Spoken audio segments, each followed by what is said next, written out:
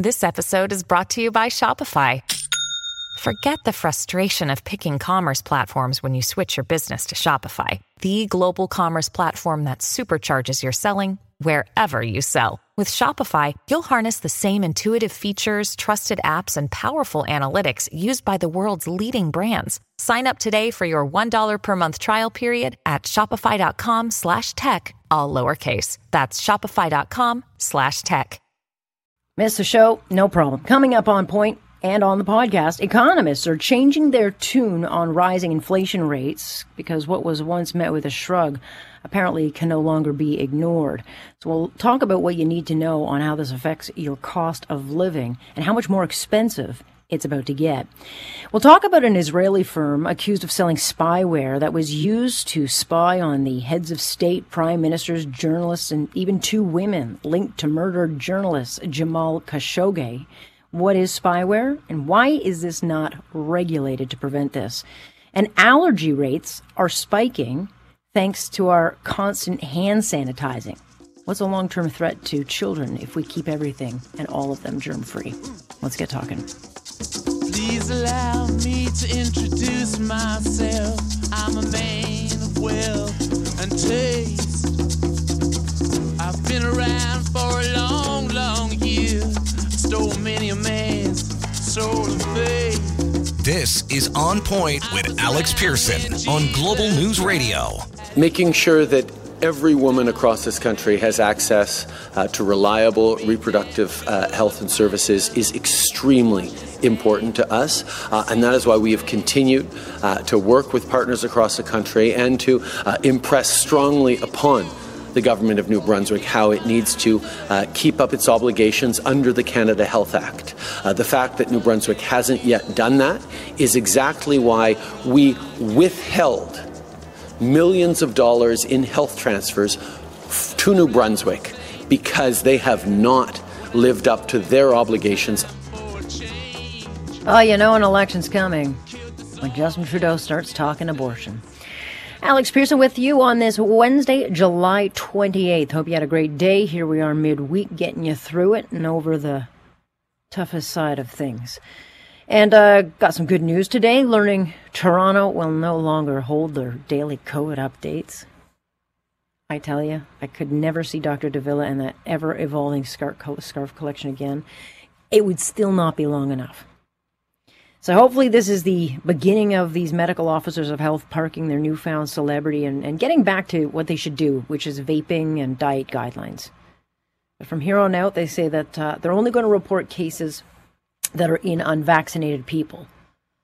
But I, for one, will not miss those the daily updates that should have stopped months ago.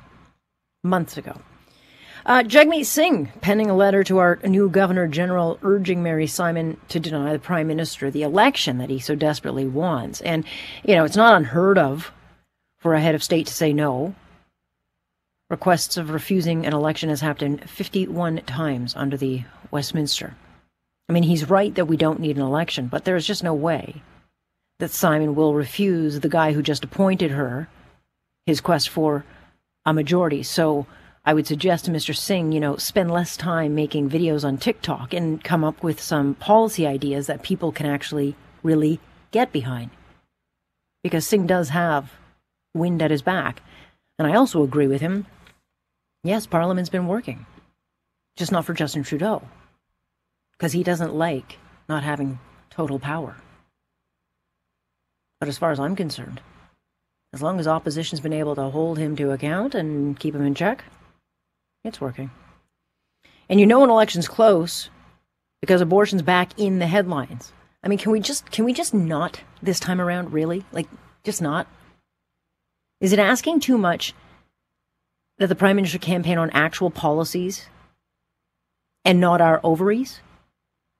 I mean, I get it. History shows there's no better weapon for him to use than abortion rights, and that way he can wedge his conservative opponents.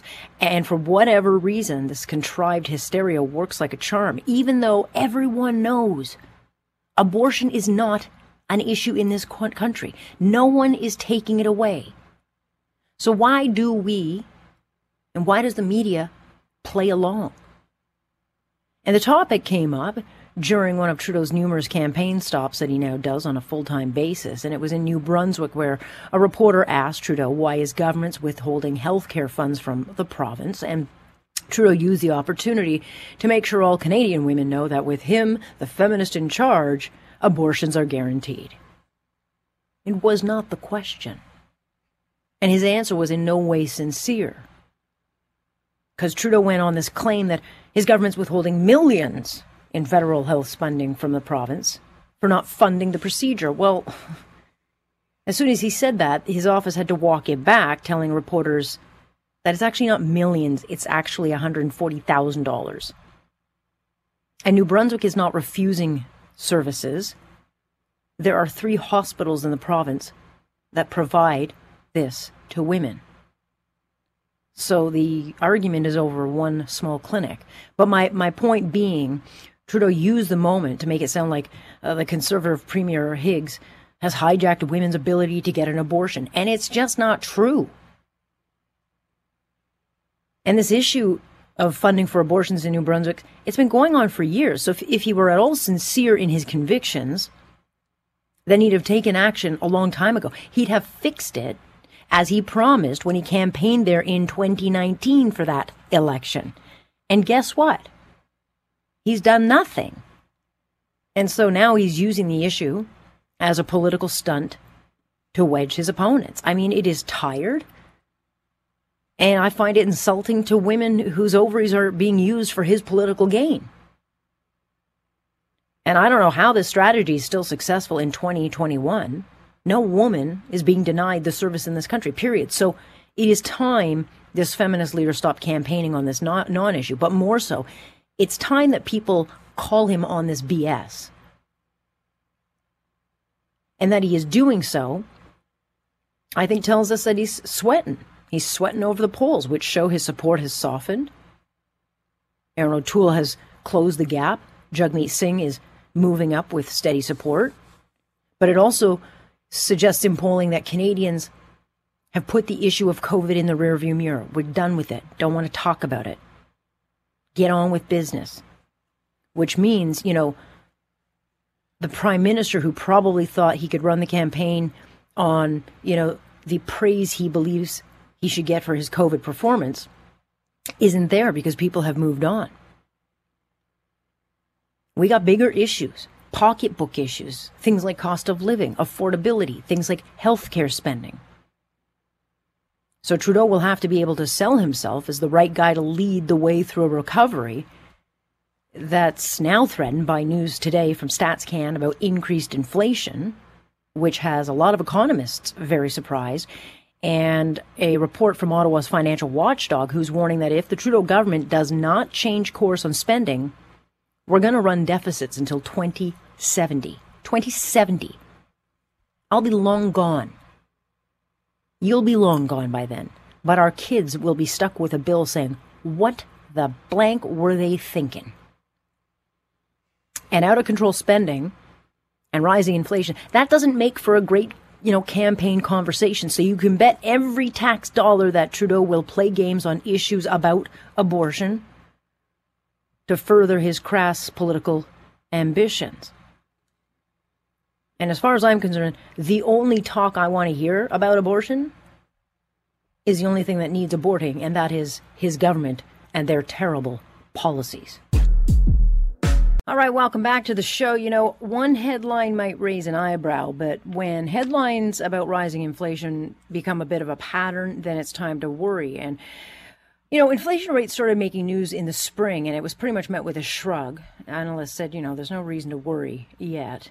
And that tune now apparently changing with news today from StatsCan that inflation rates have actually inched up over 3%. Now economists are warning we could see inflation hit 5% or more for as long as 2 years.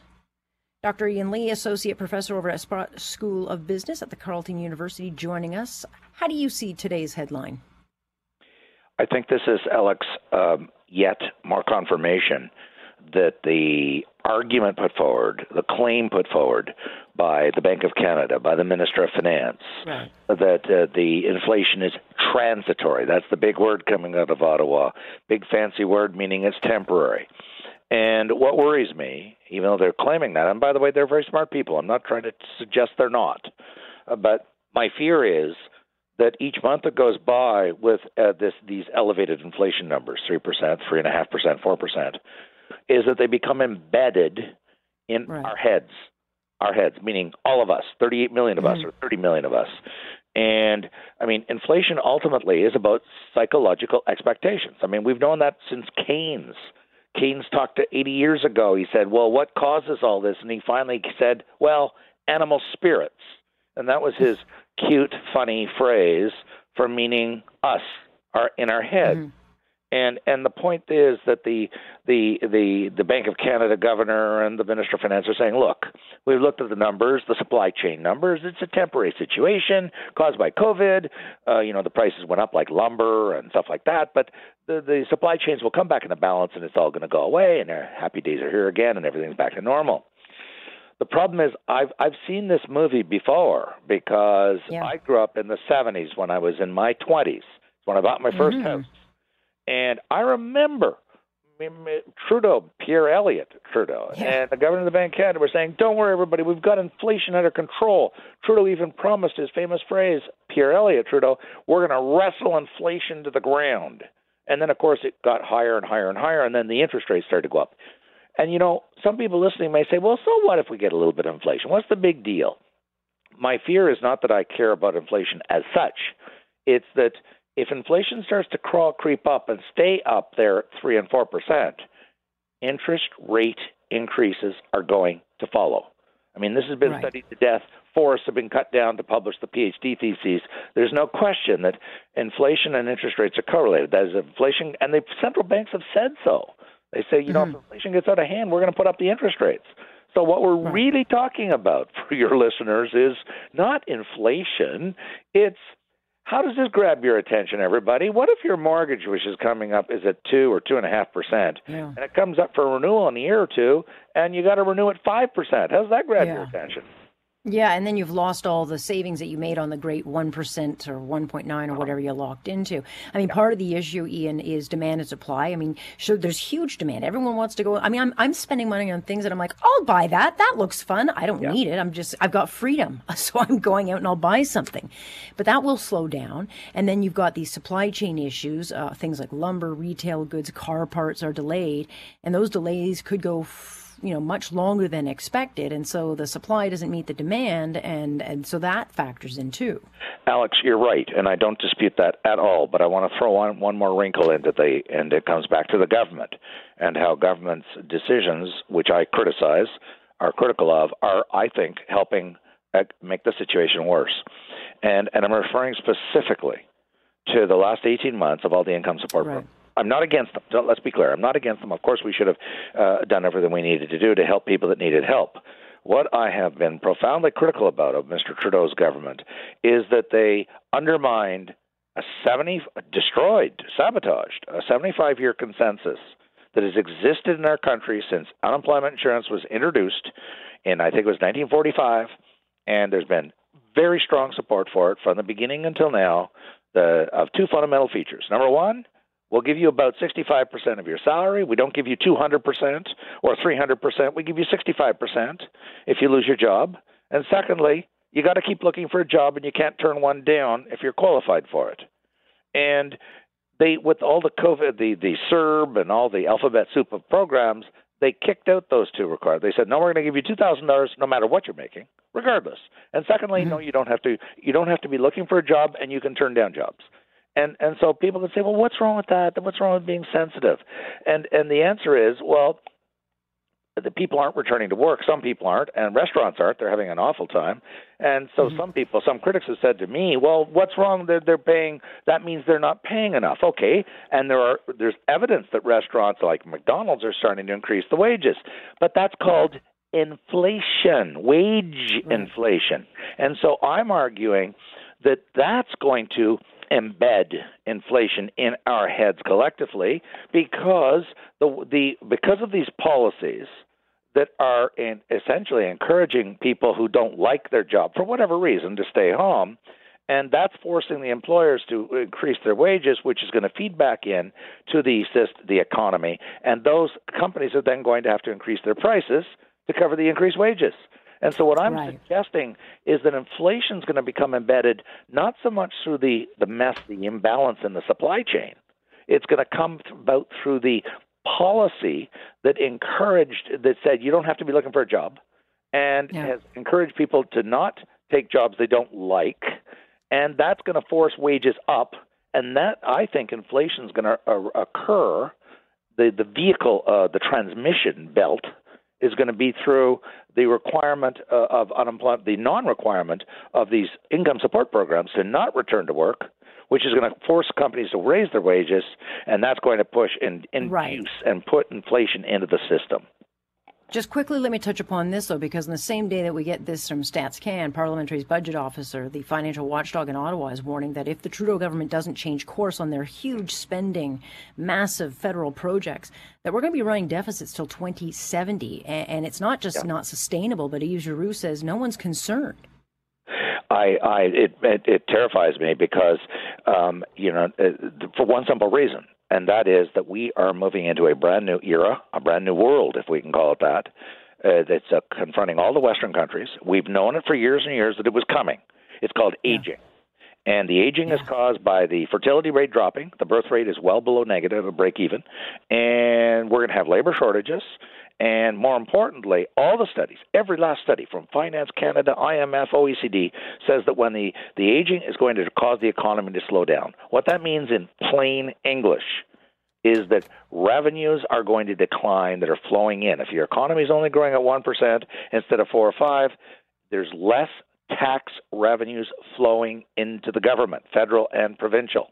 And yet we're increasing the indebtedness significantly at a time when, going forward, the revenues of government are going to be going down. So our expenses are going to be going up because of these massive increases in borrowing, and the aging is driving healthcare expenditures through the roof at the very time that the revenues to pay for the huge increase in interest on the debt are going down. So we've got the exact opposite of what we should be doing. Well, time will tell, but until people live through it, and like you did when you were a younger man, they won't see it or understand the hurt that's about to come to us if we don't deal with this. Ian, always appreciate your time on this, and thanks for joining me. My pleasure, Alex. Thanks very much.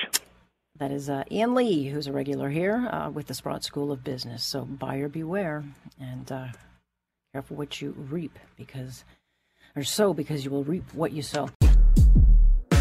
The Washington Post has written about a wild, if not scary, investigation it's uncovered about these military-grade spyware licenses by an Israeli firm sold to authoritarian governments around the world on the premise that they can use them to track terrorists and criminals. But instead, the spyware has been used to hack into 37 smartphones of anything from American journalists, human rights activists, diplomats, business executives.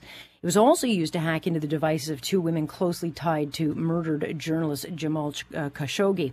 It's not really known why those who were targeted or exactly who was targeted, but the case certainly brings attention to an area of the technical world that seems, by appearances, like it's a wild west with very few rules on how spyware is used and policed. Ed Dubrovsky is a managing partner of Cytelligence Canada, also the executive cyber advisor to the award-winning Qnext Corp. He joins us now. Good to have you, Ed. Great to be back.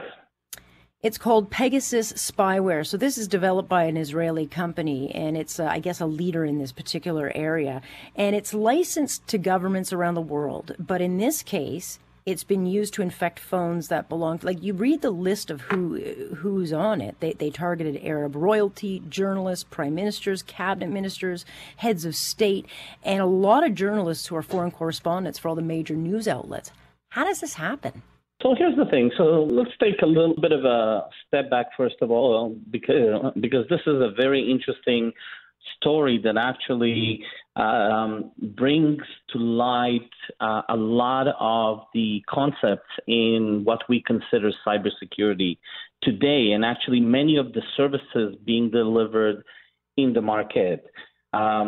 we have to remember that there's almost two kind of camps fighting each other in a way. One camp is the bad guys, or at least how the good guys are considering this other side, and obviously there's the good guys.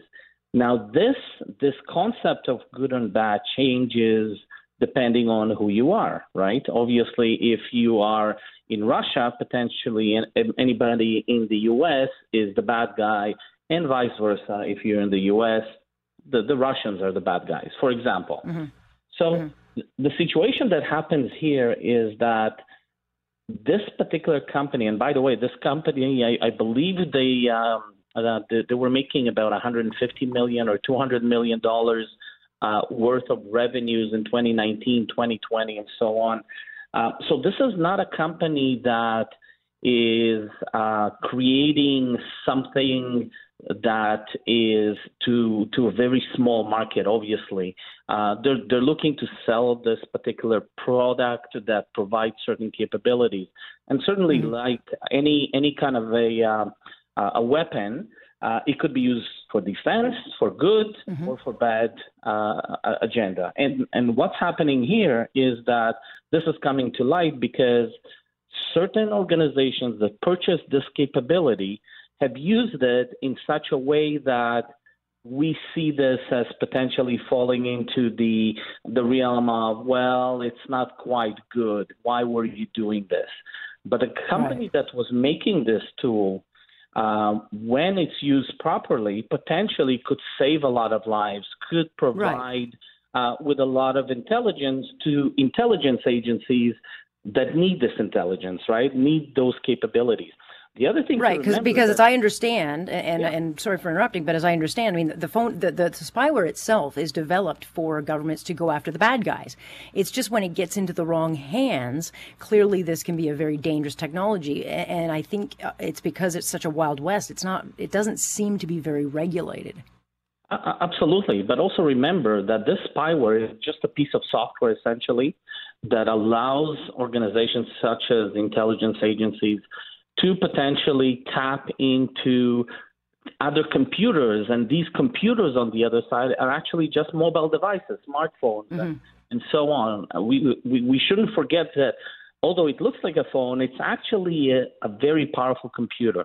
And all pieces of software have bugs in them. They have certain gaps and problems because humans build them and humans make mistakes and so on and so forth.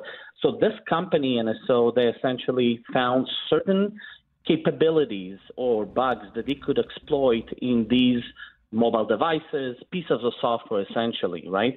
Just because they marketed that particular product doesn't mean that there is no other company out there, for good or for bad, doing exactly the same thing, right? So we need to remember that these things could potentially fall into the wrong hands because it's just a piece of software, and sometimes these software could be copied, could be recreated, or could be stolen and given to other regimes. And by the way, the interesting piece about NSO is that in Israel, the Israeli government treats this particular Pegasus, let's call it product. That particular product is actually treated as a weapon. So it's a controlled export, falls under the controlled export regulation in Israel. So in other words, it's not likely that this particular company, again, a $150 million company, was selling this to whoever was knocking on their door. More likely is that it was being sold to all these agencies, potentially friendly, and these agencies have decided to use those capabilities in certain ways that perhaps this particular tool or the creators of the tools weren't really expecting it to be used that way, right? So who is at fault here? Is it the intelligence agencies, or is it the person that created this tool who's, by the way, likely structured on these software faults or bugs within the software that maybe Apple creates, Google and Android, and so on and so forth?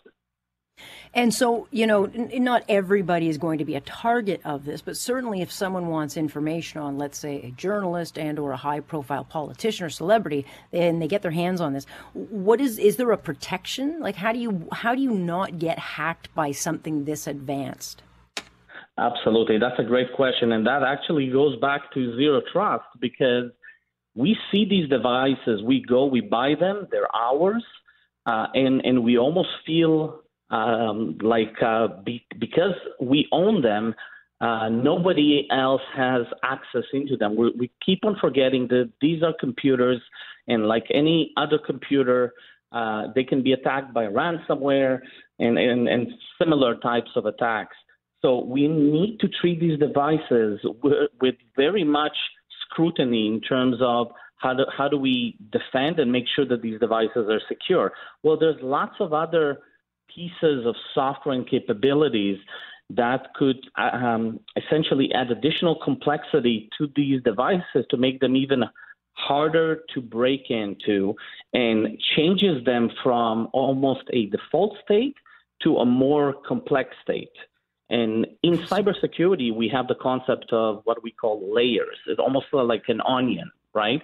We like to build cybersecurity programs so that they look like layers of onions. And as the bad guys are trying to kind of get in, we make them cry, right? This is kind of a strange analogy, I know, but hopefully it resonates with everybody. So the layering aspect is very important. And at the same time, we need to remember we cannot trust the fact that when somebody calls us that there is no tapping happening on that particular line, because there's so many other components in the mix. The service provider, the people that give you the actual line and the phone number, your SIM card could potentially be replicated. There could be listening devices in your apartment or wherever you are. There could be people behind your back as you're talking or typing a password. So this concept of zero trust means you always need to remember, as you're using computing devices, that you don't want to trust anything. You want to make sure that you're taking as many steps in terms of encrypting your data, in terms of making sure you know who you're sharing things with. And when you're dialing somebody, don't be 100% certain that the person you're talking to on the other line is actually the person you're trying to reach. Many times we make a call, we don't even know who's on the other line because that may be the first call we're making. So is there a way to identify that person and say, okay, you're John Doe. Can you prove that you're actually John Doe? Is there something that you know and I know that can validate, right? And especially in intelligence circuits, let's talk about spies. It's very important to make sure that the person you're communicating information to is actually the person that you need to be reaching, because otherwise, you could be divulging information that you shouldn't be to somebody who's trying to cause harm or steal this information and so on. So in other words, do everything opposite of what I do. I say in jest. Ed, I appreciate you breaking it down. It's a fascinating story. And of course, we'll chat again. Thank you. My pleasure. Thank you, Alex. Have a great one. Ed, you too. That is Ed Dubrovsky, who's the managing partner over at Cytelligence. And so, hey, careful who you talk to, because it's probably not who you think. The question, are we cleaning ourselves too much at our own risk? It would seem that the data might be suggesting that we are way too clean. And, for the last 16 months, all it's been is masks and then squirt alcohol all over your hands. And what's happening is that experts are now seeing allergy rates spike sharply in kids. And of course, for the last couple of decades, we've been seeing allergies in kids surging before the pandemic. But when you compare farm kids to city kids, farm kids get dirty. They inhale more dirt. And apparently that's keeping them safer than sanitized city kids. So what does bubbling kids long-term mean for their health in the future? Dr. Amiirah Aujnarain is a pediatric allergist, and this is your specialty. What are you seeing? Yeah, so you're 100% right. We've been seeing allergies skyrocket, especially in children as well. And so there are a few factors, and you kind of touched on a couple of them already. So one of the things about bubbling the child, or also known as the hygiene hypothesis, is that what's happening is, ultimately we have different arms of the immune system. And so when we're fighting bacteria as a child, or something like having a cesarean section, or how many antibiotics you've had, or you could think about it as how dirty you are, your immune system is actually activated. And so your body is fighting these different pathogens. But when that's not in the picture anymore, and you mentioned farm animals, that's a great example. When you're constantly exposed to different pathogens, your body is fighting these off. But when you're not, you can kind of think about it, another part of your immune system, which is the allergy side, is being activated. And then ultimately children are being affected with all types of food allergies, environmental allergies, and asthma moving forward. So it is correct. We have been seeing that even in clinical practice. Wow. I mean, back in my day, there'd be maybe one kid in hundreds that had like a severe allergy, maybe to bees. And now schools are full of kids. They have peanut allergies, bee allergies, egg allergies. There's allergies to fish, whatever. There's so many allergies. And so I fear moving forward, what are we going to see? Like, what is it that kids are not getting that will become, long-term a problem? Yeah, that's an amazing question, and we have been seeing this in clinical practice. I think there's a few factors that we have to think about, and I think the pandemic has actually worsened some of these. So the first thing we talked about already is, being super clean, and what does that lead to long term? Because we know that the gut bacteria and things that bacteria in the children does affect allergy moving forward. The other thing to think about is, eczema. So one of the things we're seeing a lot, you're cleaning your hands 100 times a day, cleaning your child's hands, which is, of course, the right thing to do during a pandemic. I definitely encourage that. But what we are also seeing is children are having more, for example, hand eczema, or their eczema is getting worse. And what we know about eczema is that it can, when not controlled properly, it can lead to increasing food allergy. So, you mentioned peanut, eggs, milk. These are things that we're seeing. And what's happening is, and the hypothesis is that when the barrier of the skin is broken down, what ends up happening is in the air, you're having, peanut protein, and this is being absorbed in the child's skin.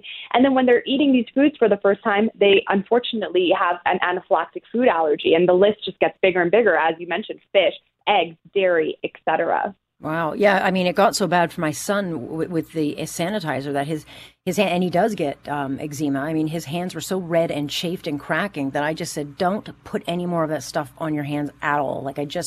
Because it was doing a lot of damage to him. And then I realized a couple of weeks ago, I was like, he has not had a cold in 16 months. And I think a lot of parents or a lot of people would look at this and say, well, that's terrific. But I'm actually quite concerned the next cold he does get is going to be terrible, because they just haven't had the time to build up immunity to what's coming next. Yeah, so that's a great, you think about it, whether you're a child or an adult. When I started my pediatric residency at Sick Kids, I literally was sick for a year straight because I was exposed to child after child. I was sick all the time. And now I feel like my immune system is rock solid. But, what you're saying is accurate in that, children are not getting sick. They're not being exposed to other children. They're not getting bacteria. They're not feeding this back and forth. And, it will be interesting to see long term. We're still in this pandemic, right? So what does that look like moving forward? We're already seeing, even pre-pandemic, the rates of food allergies, asthma, seasonal allergies go up. And so it is interesting to see how is that going to pan out long term. Another factor I think that's important to note is that, we've learned through early introduction of these food allergens are important. So you were saying in your time, no one had a peanut allergy. What we're seeing now is parents are nervous to give their children peanut butter, eggs, dairy for the first time because it's a pandemic, because what if their child has a reaction? They have to go to the hospital during a pandemic. And that's actually feeding into the problem, because by not introducing your child to these allergens as early as 4 to 6 months, you can actually we've shown that 85% of children, food allergies, we can actually prevent by introducing early. So it's actually, we're seeing the opposite, right? People are so scared to go to the hospital or the child is going to react. So then they're not getting exposed. So that's another factor to think about. Yeah, and I'm sure we'll find out more data in the months to come on this. I mean, there's a lot of debate over, should the kids go back to school with masks or not? I try to keep my son out of masks as much as possible because I don't want him to be so sanitized. But, What do you recommend moving forward to parents, especially those who have babies and children born into this thing, who have probably been wrapped in bubble wrap? Yeah, so that's a great question. I think, it's all about risk and benefit and your own family and what your own levels of comfort is. I think one factor to think about is the vaccines are getting approved for younger and younger age groups. So that will be something that allows children to be vaccinated. And then the mask debate might be something that we don't have to talk about because, as you know, of course, you put a mask on, and it's important to prevent the spread of COVID. However, you're also not allowing other types of germs and things to happen between children, right? So it's preventing most of the germs from being transferred. Now, in terms of babies, I think that by the time vaccines are allowed for children, it's going to be, a lot for that young age group will be a while from now. And, I tell my friends, there's no evidence about this, but I say to them, look, it's all about risk and benefit. When your child is outside in the backyard, I would just let my child play in the dirt, get dirty. They've been showing that early exposure to different animals, like go to a farm, there's different zoos, just expose your child, every time they're in an area that you think is safe, whether it's your backyard or even, in your house. It doesn't have to be a constant, wipe their hands. And they've even showed that kids, for example, pacifiers, if your pacifier falls on the ground, they've shown that children that parents will just pick the pacifier and suck on it and put it in their kid have lower rates of allergy than children whose pacifiers are washed in water and sanitized with soap. So that's just something simple like that, exposing them when you can in a way that doesn't, spread COVID, of course. It always seems to be the second and third child who, it's 20-second rule. Don't worry about it. Is there any correlation? Do you find that the firstborn tends to be the more allergenic, or is that just a myth? Well, actually, so there is evidence to show that having more children in the house itself, it actually reduces risk of allergy, right? So you can think about it. It's probably a combination of parents being more relaxed with their second, third, fourth child, but it's also by exposure, right? So you could think about, child 1 has no siblings. Child 4 has 3 older siblings who go to school, who come home with different germs and expose this baby to them, right? So it's actually a combination. So there is evidence to show that having multiple children within a household can reduce allergy risk versus having just the one child. And I think it's more just from a germ exposure, and your last child has 3 other older siblings that are bringing home all kinds of things versus your first one is you have paranoid parents plus no other children, right? So it's a combination for sure. Well, I appreciate you sharing your time with me and giving parents a heads up, because I think this is a headline worth watching. But hopefully we'll get you on back again when we've got more data. Thank you so much, Doctor. I know you're very busy. My pleasure. Have a lovely day. Thank you. Thank you. That is Dr. Amiirah Aujnarain, and she's a pediatric allergist. And so there you go. Consider yourself warned. These precautionary bubble measures, they do come with a cost, and we're seeing it. Thanks for listening. Of course, you can listen live Monday through Friday starting 6:30 sharp here. I'm Alex Pierson on Point. This is Global News Radio.